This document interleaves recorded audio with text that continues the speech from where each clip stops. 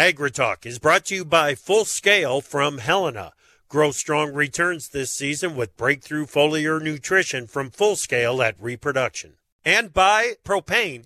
Propane is the energy for everyone, especially farmers. Environmentally friendly propane can fuel most anything on the farm. See how at propane.com. Well, the equities had their Wheaties this morning. Corn, soybeans, not so much. Kind of wheat. Does wheat eat Wheaties? Well, that seems a little weird. Never mind all that. We've got plenty of other stuff to talk about right here on this morning's AgriTalk. Live all by myself. Again, via Farm Journal broadcast, this is AgriTalk. This morning it's our Friday free-for-all with panelist Jim Wiesmeyer.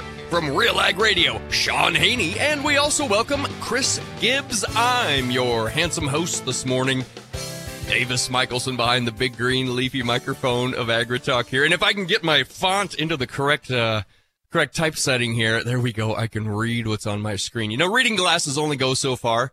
Maybe you've noticed this as well. Welcome to AgriTalk this morning. Your pal Davis Michelson. You may have noticed no Chip.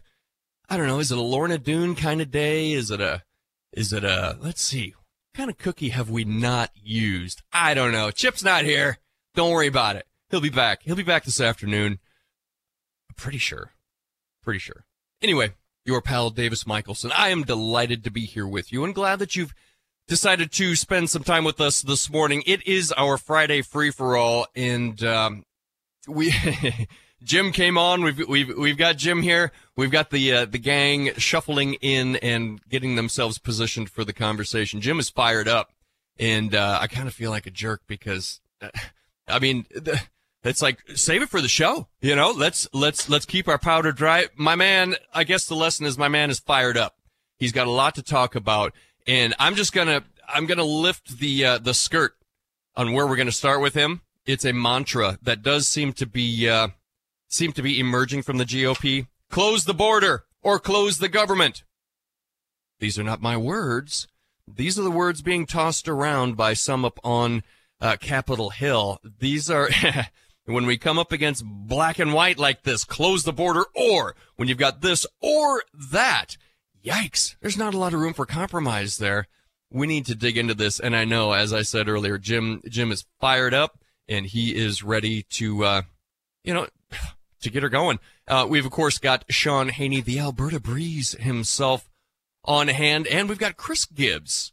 In my notes here, I have farmer from Ohio and chairman of Rural Voices USA. We'll check in with Chris, make sure we've got his info all up to date, and see what he's got on his mind. So that'll be coming up right after we get today's news, where I want to start with the National Weather Service weather outlook. They're expecting light to moderate snow for portions of the southern and central Great Plains, along with localized flash flooding for the Gulf Coast today. That's Friday. Significant icing is possible for portions of the southern and central Appalachians tonight into Saturday. Snow from developing East Coast winter storm to begin affecting interior portions of the mid-Atlantic and Northeast on Saturday. A Pacific storm system may bring renewed rounds of heavy mountain snow and coastal rain to the northwest coast tonight into Saturday. So the weather pattern is certainly leaning toward a more active pattern, as we saw in the 6 to 10 day and the 7 to 14 day forecasts from the National Weather Service in yesterday afternoon's show.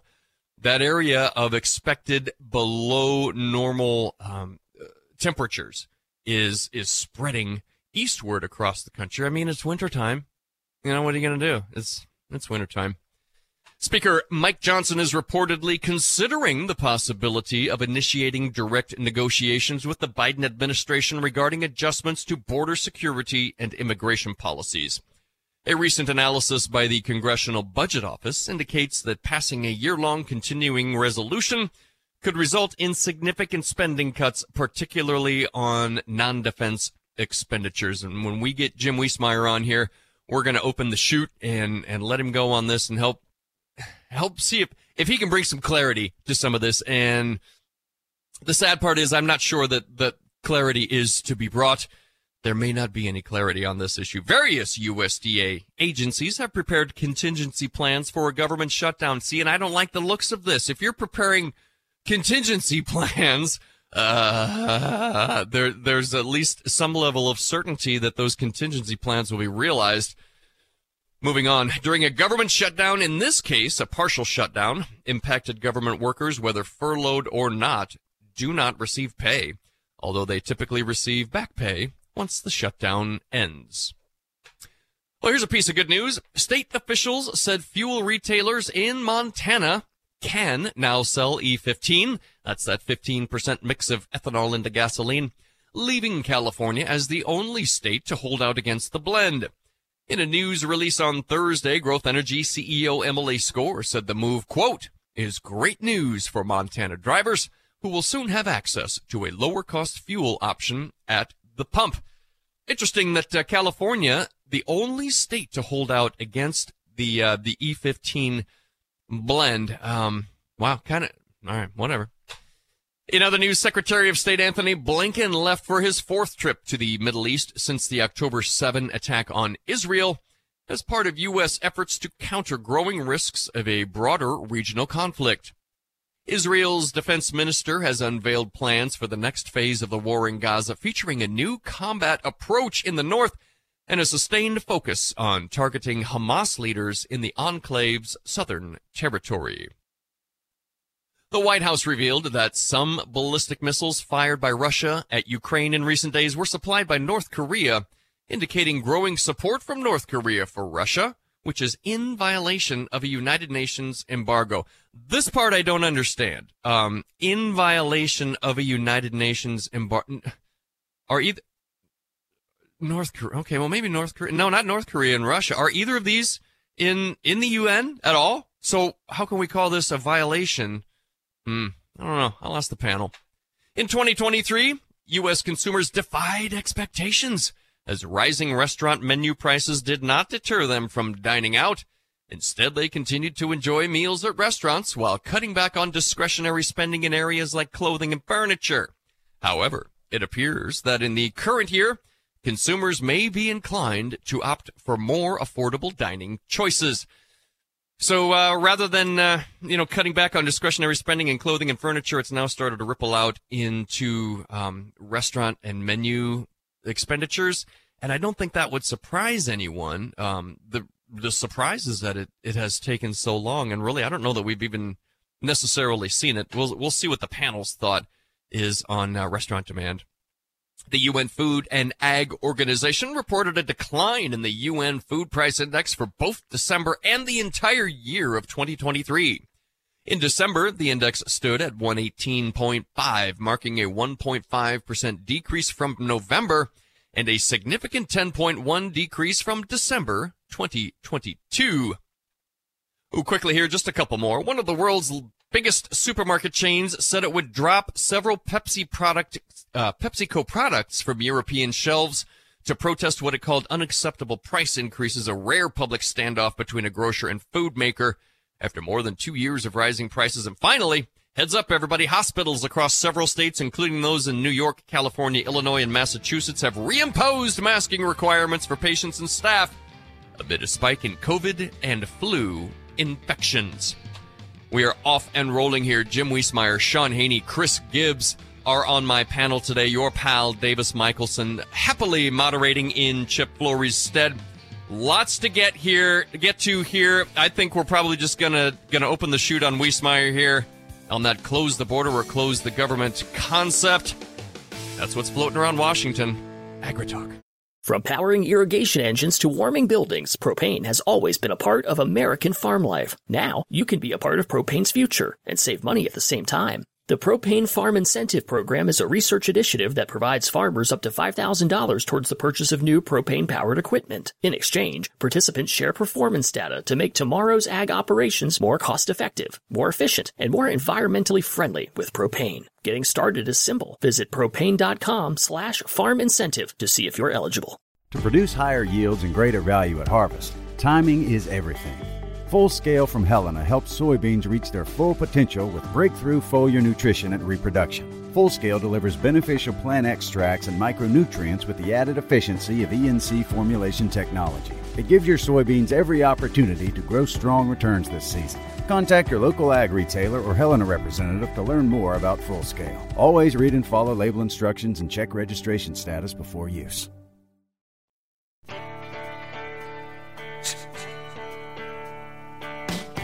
In the morning, you're coffeeed up and you're thinking. In the afternoon, you've calmed down, but you're still thinking. We're here all day. AgriTalk. And welcome to AgriTalk, everybody. We are about to pop the top on a Friday free-for-all. Let's begin by bringing in, you know what? Let's begin with Chris Gibbs. Chris, good morning, sir. Welcome to the free-for-all. How are you? Very good. Yourself? Looking good. I'm hanging right in there. I'm hanging in there, Chris. We've got cold weather here in Ohio this morning, and I spent the whole morning hauling organic fertilizer. Ah, yes, the organic fertilizer. So now when a farmer in Ohio uses the word cold, I feel like that probably comes. I mean, what does it take to make an Ohio farmer say the word cold? Okay. All right. Yeah, I got you. It was all the way to 17.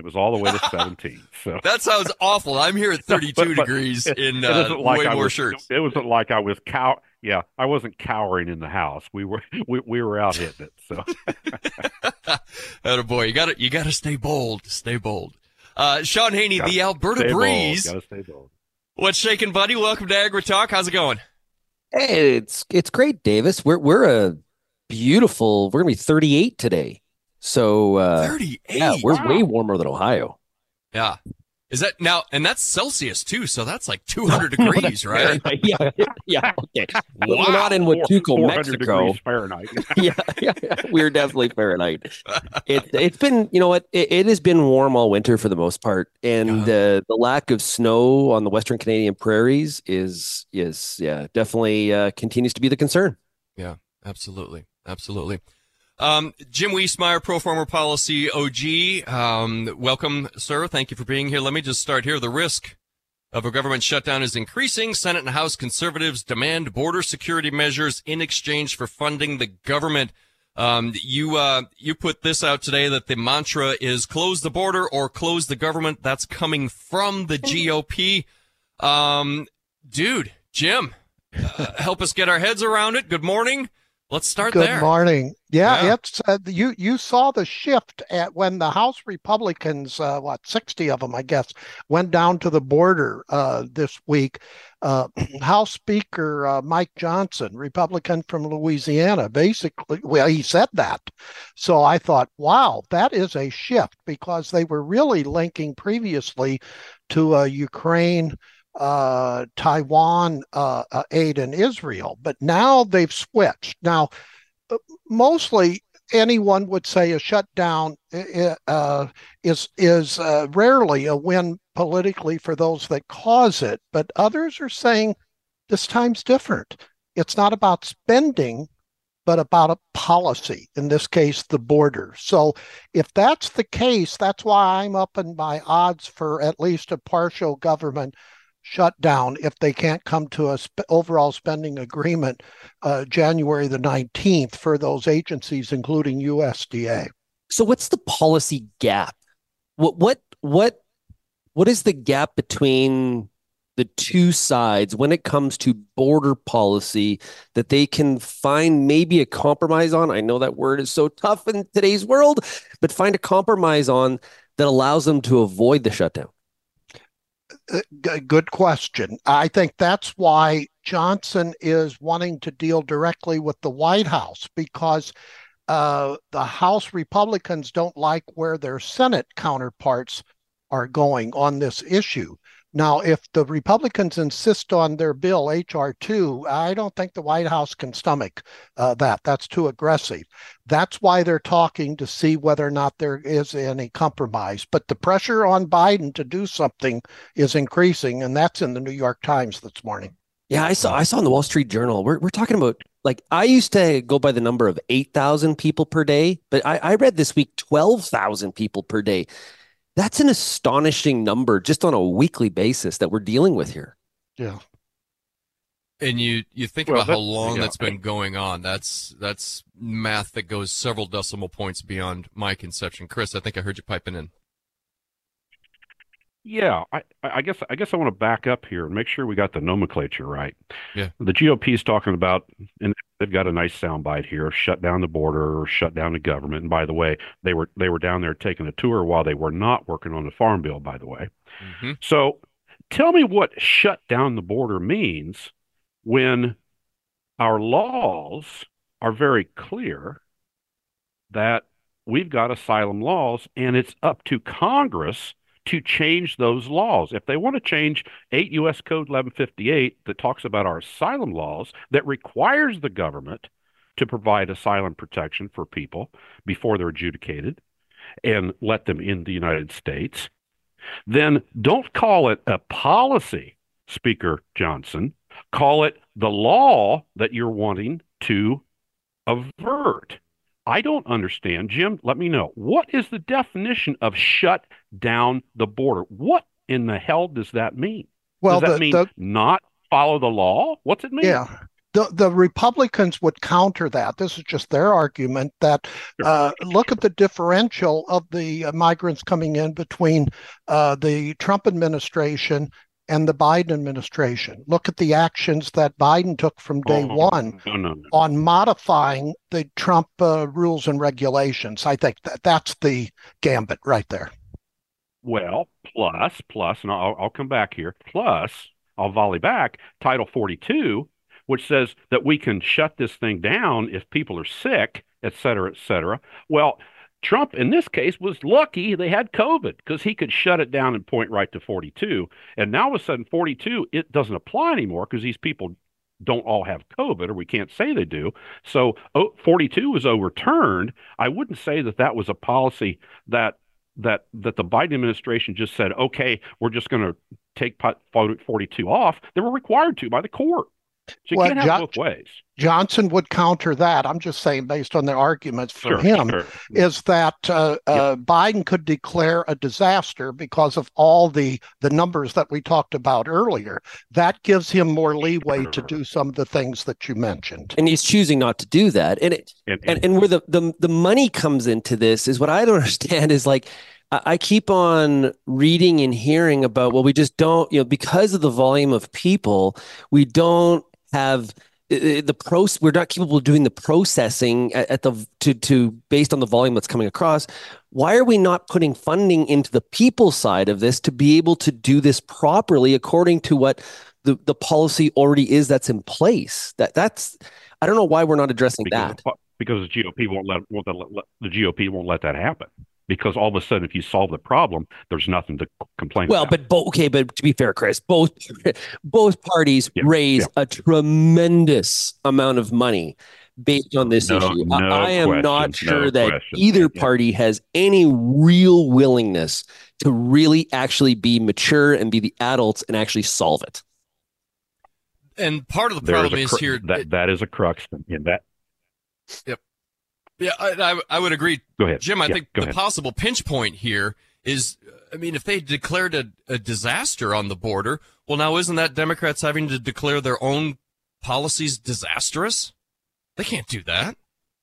Yeah, they use the word challenge. Yeah, they will not. If you heard Mayorkas interview on Fox News yesterday, he would not say it's a disaster. He would only say it's a challenge. They don't call it a disaster. I mean, so it's politicized. Well, there's no doubt about it. But I think the majority would say this is not primarily a funding issue. It is a call it whatever you want. It's rules and regulations, policy, etc. Because of the vast difference between Trump and Biden.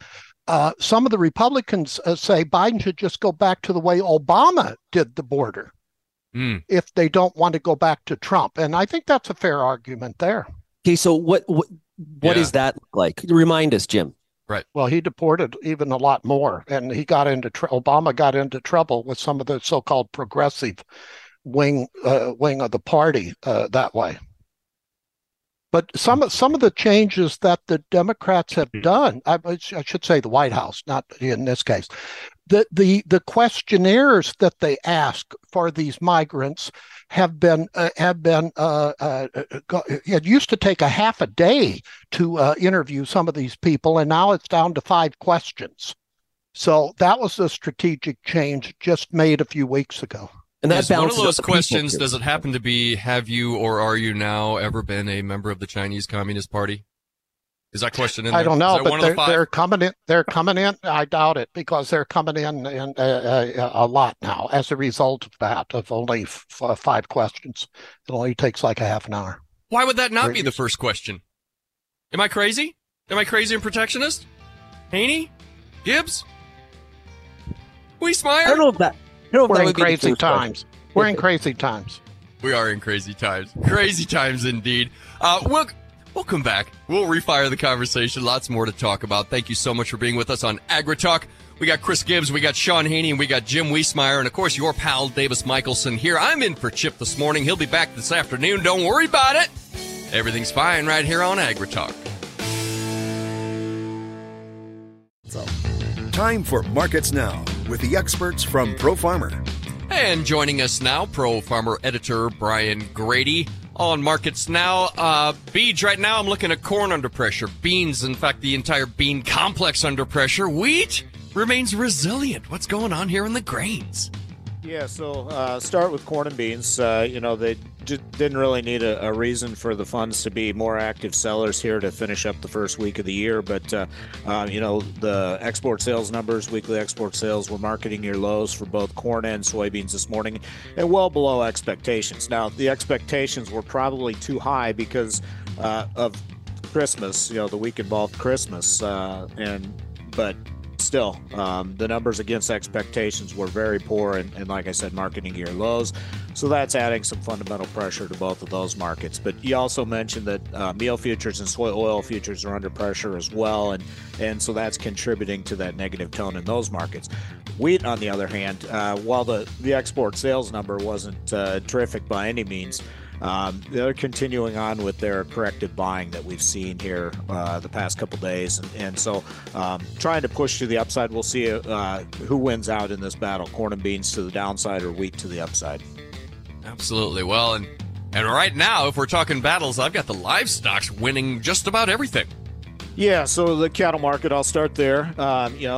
We've seen higher cash cattle trade in the northern market, still waiting on active movement in the southern plains, but it looks like when all is said and done, we'll have another week of gains in the cash market. So that would be 3 in a row, and looks like we're headed higher as we move through the first quarter here. Hog futures also working to the upside as they narrow up the premiums to the cash index. That's Brian Grady on Markets Now. To produce higher yields and greater value at harvest, timing is everything. Full Scale from Helena helps soybeans reach their full potential with breakthrough foliar nutrition at reproduction. Full Scale delivers beneficial plant extracts and micronutrients with the added efficiency of ENC formulation technology. It gives your soybeans every opportunity to grow strong returns this season. Contact your local ag retailer or Helena representative to learn more about Full Scale. Always read and follow label instructions and check registration status before use. From powering irrigation engines to warming buildings, propane has always been a part of American farm life. Now, you can be a part of propane's future and save money at the same time. The Propane Farm Incentive Program is a research initiative that provides farmers up to $5,000 towards the purchase of new propane-powered equipment. In exchange, participants share performance data to make tomorrow's ag operations more cost-effective, more efficient, and more environmentally friendly with propane. Getting started is simple. Visit propane.com/farm incentive to see if you're eligible. Opinions expressed on AgriTalk do not necessarily reflect the views of Farm Journal Broadcasting, affiliate stations, or sponsors. You're listening to AgriTalk, where the conversation begins. Join us at 855-4-TALK-AG. Roger that, everybody. Your pal Davis Michelson here behind the big green leafy microphone of AgriTalk on this Friday. We're going to stick a fork in the border conversation because we can go around and round and round. However, I will just throw out this number here. Jim dug this one up for us earlier this week. U.S. Customs and Border Protection officials report there were 302,000 migrant encounters in December, the highest number of illegal crossings ever recorded in a month. 302,000 just in December alone. As I said, we're going to leave that right there. I promised we would. The United States enters the new year with record national debt surpassing $34 trillion, marking a grim fiscal milestone. Chris, Jim, Sean, who wants to start us on this one? Well, very little, if anything, will be done about it. But like a lot of issues that are pending, like the Farm Bill, the debt issue is going to be bumped to 2025 after the election, as will the Farm Bill, although this is a growing issue. But they're just, usually the Republicans before Trump always talked about the debt, but Trump didn't. And I don't see any presidential candidate mentioning this in the debates and otherwise. So it's just going to keep increasing. It's a message that people just don't want to hear. Yeah. And Jim, we've been talking about that. Like it seemed like there was a touch of a period of time, maybe going back like 6-9 months, where it seemed like the fiscal hawks were kind of coming out and it was a little bit more, potentially a bit more trendy, and it's really backed off. Yes. Well, I think part of that, part of it, or much of it, we can't talk about the debt without talking about the strong economy. And I know we've got applications for unemployment down. We've got record unemployment. Everything's moving. Every truck on the planet, if you drive out on the highway, every semi on the planet is out there. Every trailer stuff is moving. So as we increase economic activity, certainly we're supporting that debt more. But I agree that nobody's going to talk about that unless it absolutely hurts individuals, and interest rates are starting to come down. The government's not needing a lot of money so that there's no money for anybody else to borrow. So we got a lot of economic activity, and that's going to offset that debt. Yeah, but with unemployment kind of holding at what the number it did this morning, it doesn't really. I sort of thought right away that sort of an indication that rates are not going to go down as maybe quickly as some people are thinking, and maybe we won't see some of those rate cuts until we see that unemployment number go up more. That's not good for if you're cheering for strong economic activity in 24. Mm-hmm. Yeah, well, I think you're going back to the Phillips curve, where where higher unemployment leads to higher inflation, higher employment leads to higher inflation. And the way to bring inflation down is to get less people working. I'm not sure that flies anymore, but we'll find out. Mm-hmm. Well, meanwhile, we've got in 2023 bankruptcies increased by 18%. Higher interest rates, of course, stricter lending standards, and the gradual reduction of pandemic-related financial assistance. So that the numbers on that, roughly 445,000 bankruptcy filings in 2023 in the U.S. It compares to 378,000 in 2022. This is where we're starting to see it. But Haney, I'm curious. There's been a lot of sort of hands thrown up in the air and a lot of concern over the American consumers spending. Too much credit card debt, too much this, too much spending, yada, yada, yada. What does it look like for the consumer in Canada? Are you all in basically the same boat up there? Or are you handling your personal credit issues a little better than we are, apparently? Absolutely not. The Canadian consumer has been much more touched by the interest rate increases. And part of the reason for that is that mortgages are much more shorter in nature. We have more common as like a 5-year mortgage. amortized over a longer period of time, but a 5-year reset on the rate compared to like in the US where 30, right? And so our jobs number this morning, we were up, get ready for it. We were up 100 net jobs. Everybody was expecting 13,500 according to analysts, but being up only 100. And I think the unemployment rate was flat at 5.8%. I would say the U.S. economy is hopping at a much better clip and a lot more of a positive story than what is happening in Canada right now. More positive even than that. Jim, your thoughts? I just think now that the majority are saying it looks like we're going to have a soft landing, that gets me nervous. I see elements of some of the economic reports begin to showing a cooling down. It's not reflected in the job numbers. That's history. That's December. So if that's the case, the Fed better be on hold before they do anything. Then they'll start chopping later on the second half of the year. So I just hope I'm wrong, but for any recession to occur, watch your transportation industry, watch FedEx, and watch Starbucks. If their sales and profits go down, that's the best forecaster I've seen over the years for a recession. Well, yeah, Jim, we got warehouse vacancy rates in the U.S. They've reached the highest point since the onset of the pandemic, right? What are they up by 5.2% compared to 4.6 in the previous quarter? So, that's not a strong indication at all. And if we see inflation cool and wage costs go higher, that leads to you can't pass on the costs because inflation's coming down. And so that leads to layoffs. And so that kind of fits into Jim's concern here about what happens in Q1 and Q2 as the economy tries to deal with some of the current situation. Yep. Let's move on to some of these tensions in the Middle East here. I was all set with this sort of thing about, there was an explosion at some celebrations in Iran, committed by probably actors that definitely don't blow up pipelines underwater.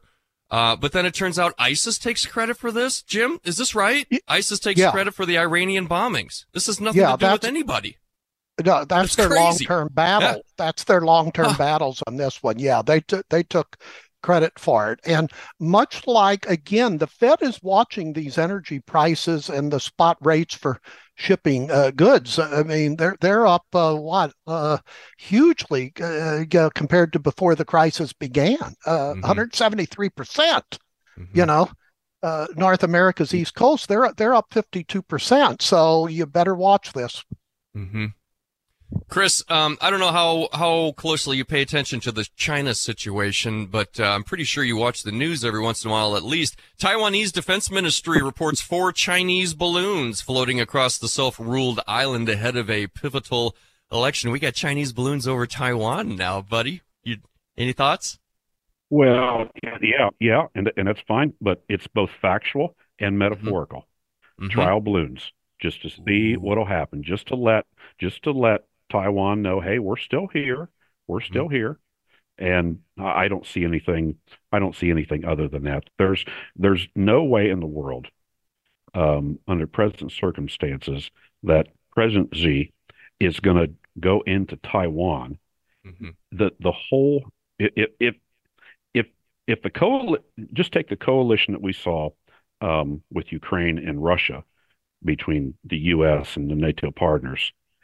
Take that times a multiple of the countries that would come to the defense of Taiwan. That's metaphorical and actual. Those balloons. Don't get excited about that. But you have to ask the question based on the current situation. And I have no idea what they're going to do, but I do wonder.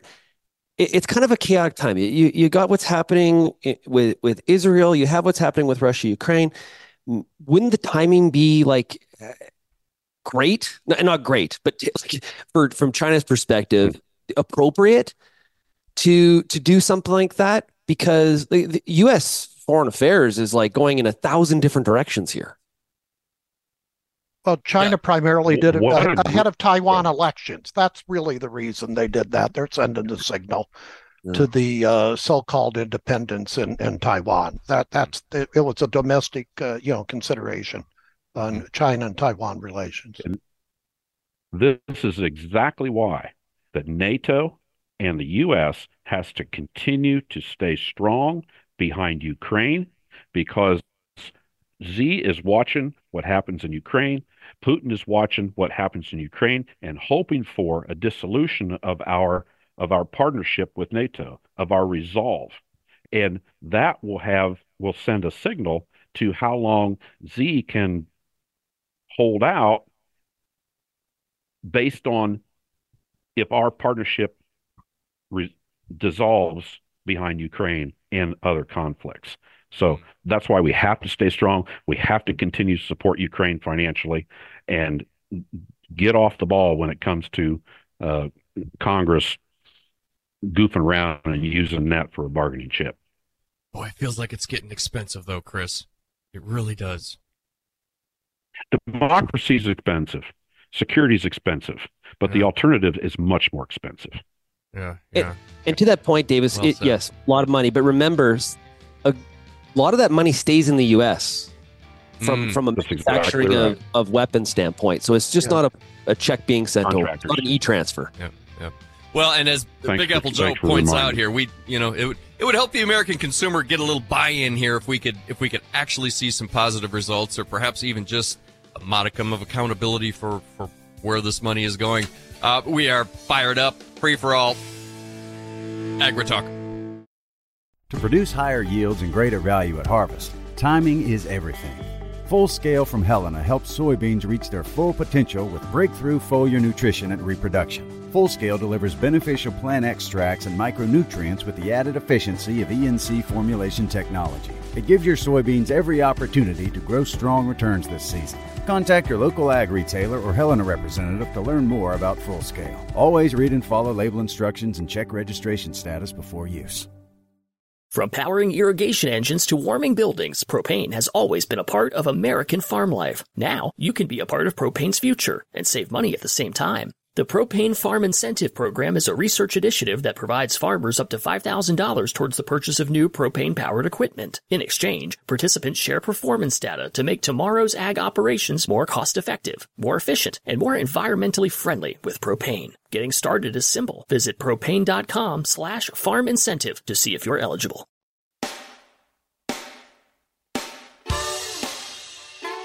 On your favorite radio station or your preferred digital device, AgriTalk is live every weekday. In fact, we are live right now. Thanks for tuning in, everyone. Your pal Davis Michelson in here moderating the Friday free-for-all. Chip will be back this afternoon. Jim Wiesmeyer, Chris Gibbs, and Sean Haney, the Alberta Breeze, joined today. Jim, you wrote earlier this week, car makers are concerned about the potential negative impact on U.S. electric vehicle sales if the Inflation Reduction Act is scrapped. What? The Inflation Reduction Act scrapped? What is this? Well, that's one. This is what CEOs of companies have been asking me for the last 6 months. If Trump were president again, what are some of these things he could do? And Trump has just said he would take an axe to a lot of those provisions, and that's the nervousness right there. I don't see why more and more people are not, and I'm diplomatic here, both on both sides.